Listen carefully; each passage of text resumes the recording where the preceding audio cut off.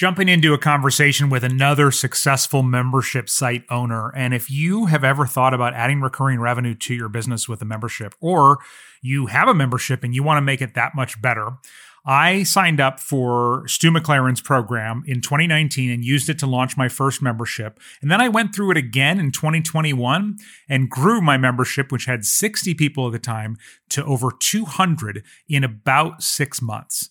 That's how great his blueprint and all of the stuff that he teaches is and how well it works. If you would like that for yourself, he only opens the program once a year and it's open right now. Only until this Thursday. So if you'd like to sign up, just learn more about it. Plus, if you sign up through my referral link, I am offering a bunch of bonuses. I want to work with you to help create your membership and develop the social media marketing strategy for it. All you got to do is go to streamlinerspodcast.com/TME. Just the letters TME for the membership experience. Okay. streamlinerspodcast.com/TME. You can also find that link in the show notes. I love Kim Thornton's story because her membership, if you will, was an in-person thing. And then it became an online thing. And now it's both. And she's reaching people right in front of her when she does her thing, as well as around the world virtually. So Kim, give us a 30-second rundown about your membership and who you serve. I am the Chief Zest Officer for dancefitcentral.com, where we feature good music, great moves, anytime, anywhere for in-person or online. So we've been kind of discussing a lot the fears and worries that go around starting a membership. And the top 3 in the poll I did was 1, nobody will join. 2, people won't want to pay on a regular basis. 3, tech will be too complex and expensive. Before going down this route, what do you feel like maybe was your biggest worry or concern? And then how did you overcome that? Well, I didn't want to start a fitness business. It is not what I set out to do. I have a longstanding other business that I've been working on. And through a series of events, this really became like the ripe, low-hanging fruit. When things were not available to have go to a fitness center or a gym and work out, I actually started my online business first before the actual in studio. So the biggest fear was, is it sustainable? Is this a fluke? And do I get all invested, right? All the parts and pieces.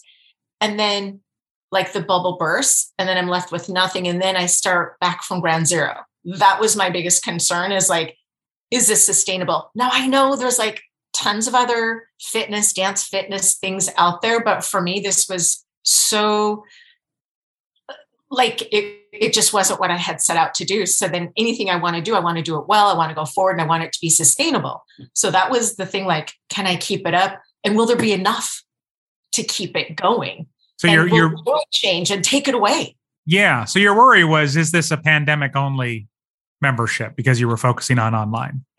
Pretty much. I mean, it started because we're all in lockdown and I still needed to move my body, and the students that I've been teaching for the last 8-9 years, they still needed to move. So we just started doing it online together.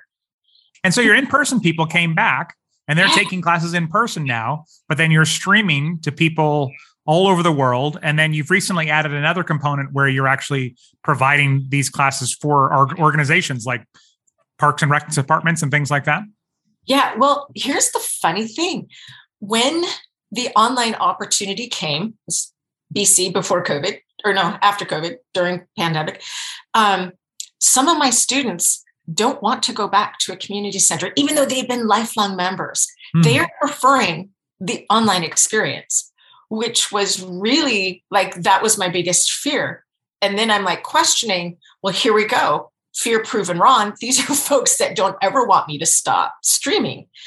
And so basically it was kind of split. I have some of my now members are in studio in front of me. And then at the same time, I have a webcam and I have an online community, which yes, now includes students and members from other organizations that those organizations has seen value in offering this as a benefit to their members.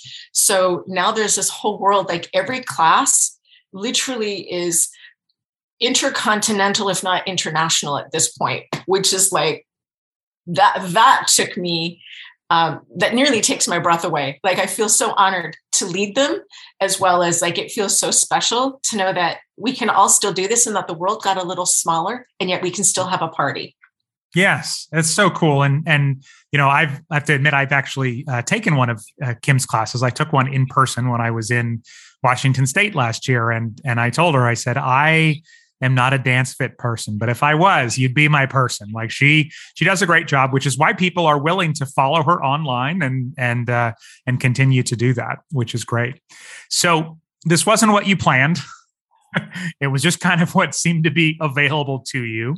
What year did you go through Stu McLaren's course? So I started 2019. So looking back as you kind of went through the course experience, do you feel like, where do you think you would be had you not gone through that and didn't have the blueprint of Stu and all the people that he's worked with and things like that? I wouldn't be doing this. I wouldn't have. And I love this so much. I was afraid of it. There was something, there was a quote I heard earlier today. I'm just going to say it was like, taking an idea and turning it into a livelihood. That just, oh my gosh, it resonates. And, a lot of us, I think, are people of many hats, like your professional, your corporate career, and then like your passions and hobbies. And I really just didn't think or trust that I could take the hobby. I've been teaching for 15, 16 years and being a student since I was 3.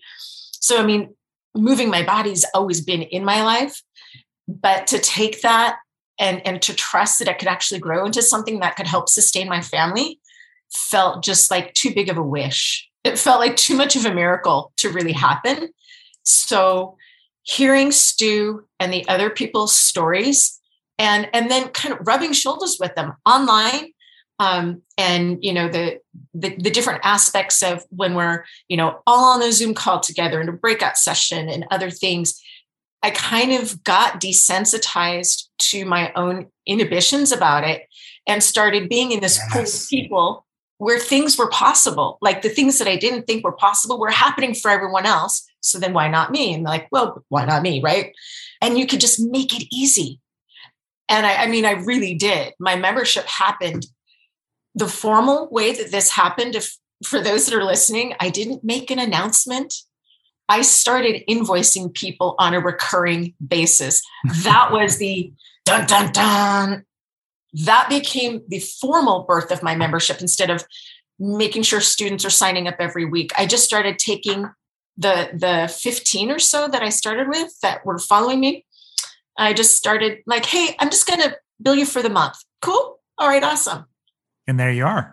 It was born. Like there was no bells and whistle. I didn't have a huge launch. It was just so small, but easy and sustainable. Like it took no tech.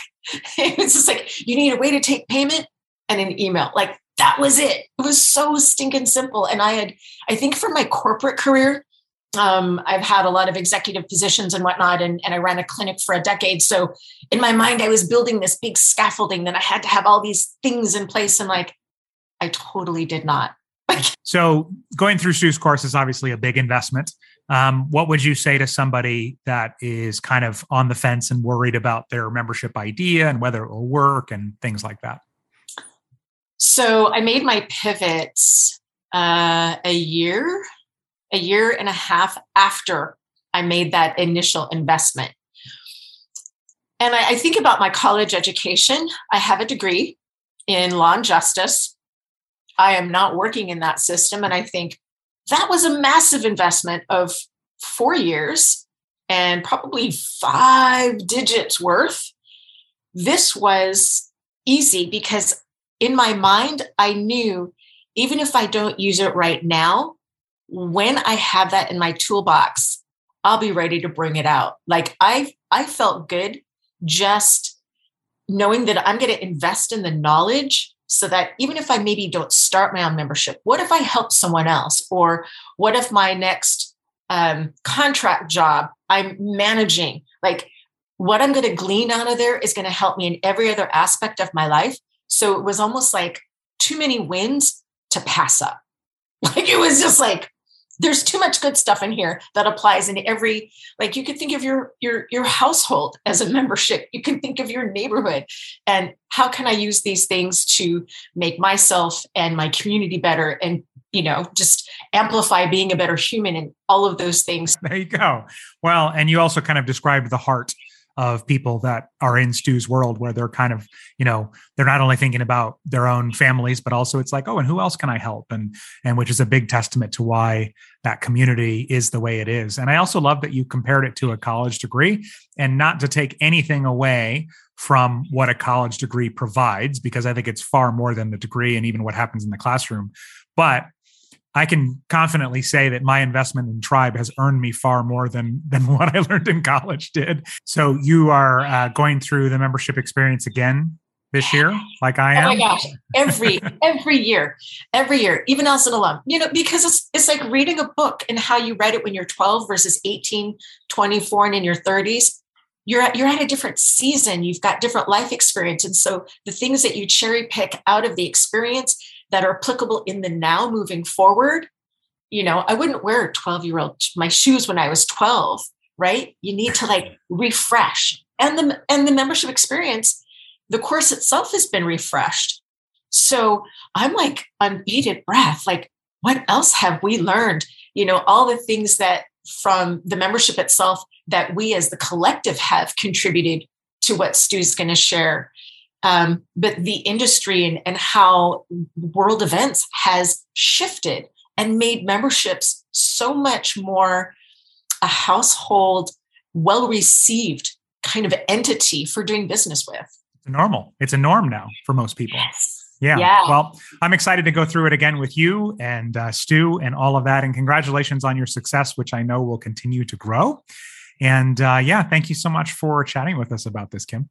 Got it. Thank you.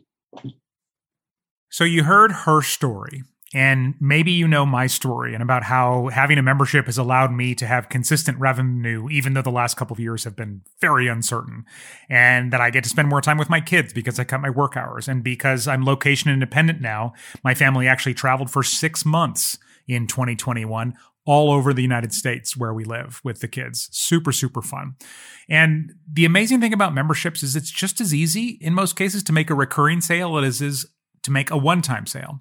So the amount of work it takes to make a sale for $29 or $97 can actually pay off big time when you change that into a membership, because then it becomes 10 payments or 20 payments or 100 payments of $29 or $97.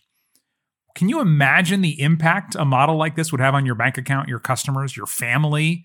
What if you had a business model too that didn't depend on you 24/7? To me, this is the way that as business owners and entrepreneurs, we can have paid vacation because the memberships serve our people and bring in income even when we're not there. If any of those scenarios get you fired up, then take 60 seconds, go to streamlinerspodcast.com/TME to look at Stu McLaren's membership experience.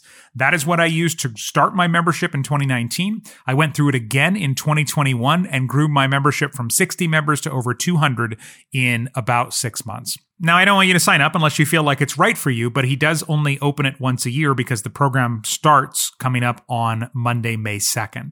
So take a moment right now. Again, go to streamlinerspodcast.com/TME. TME is short for the membership experience. You can find that link in the show notes as well. streamlinerspodcast.com/TME. When you get there, you're going to see all of these additional support bonuses that I want to give you if you sign up for the program and to go through it with me this year. Okay. And then you can click through and read all about the full program. streamlinerspodcast.com/TME.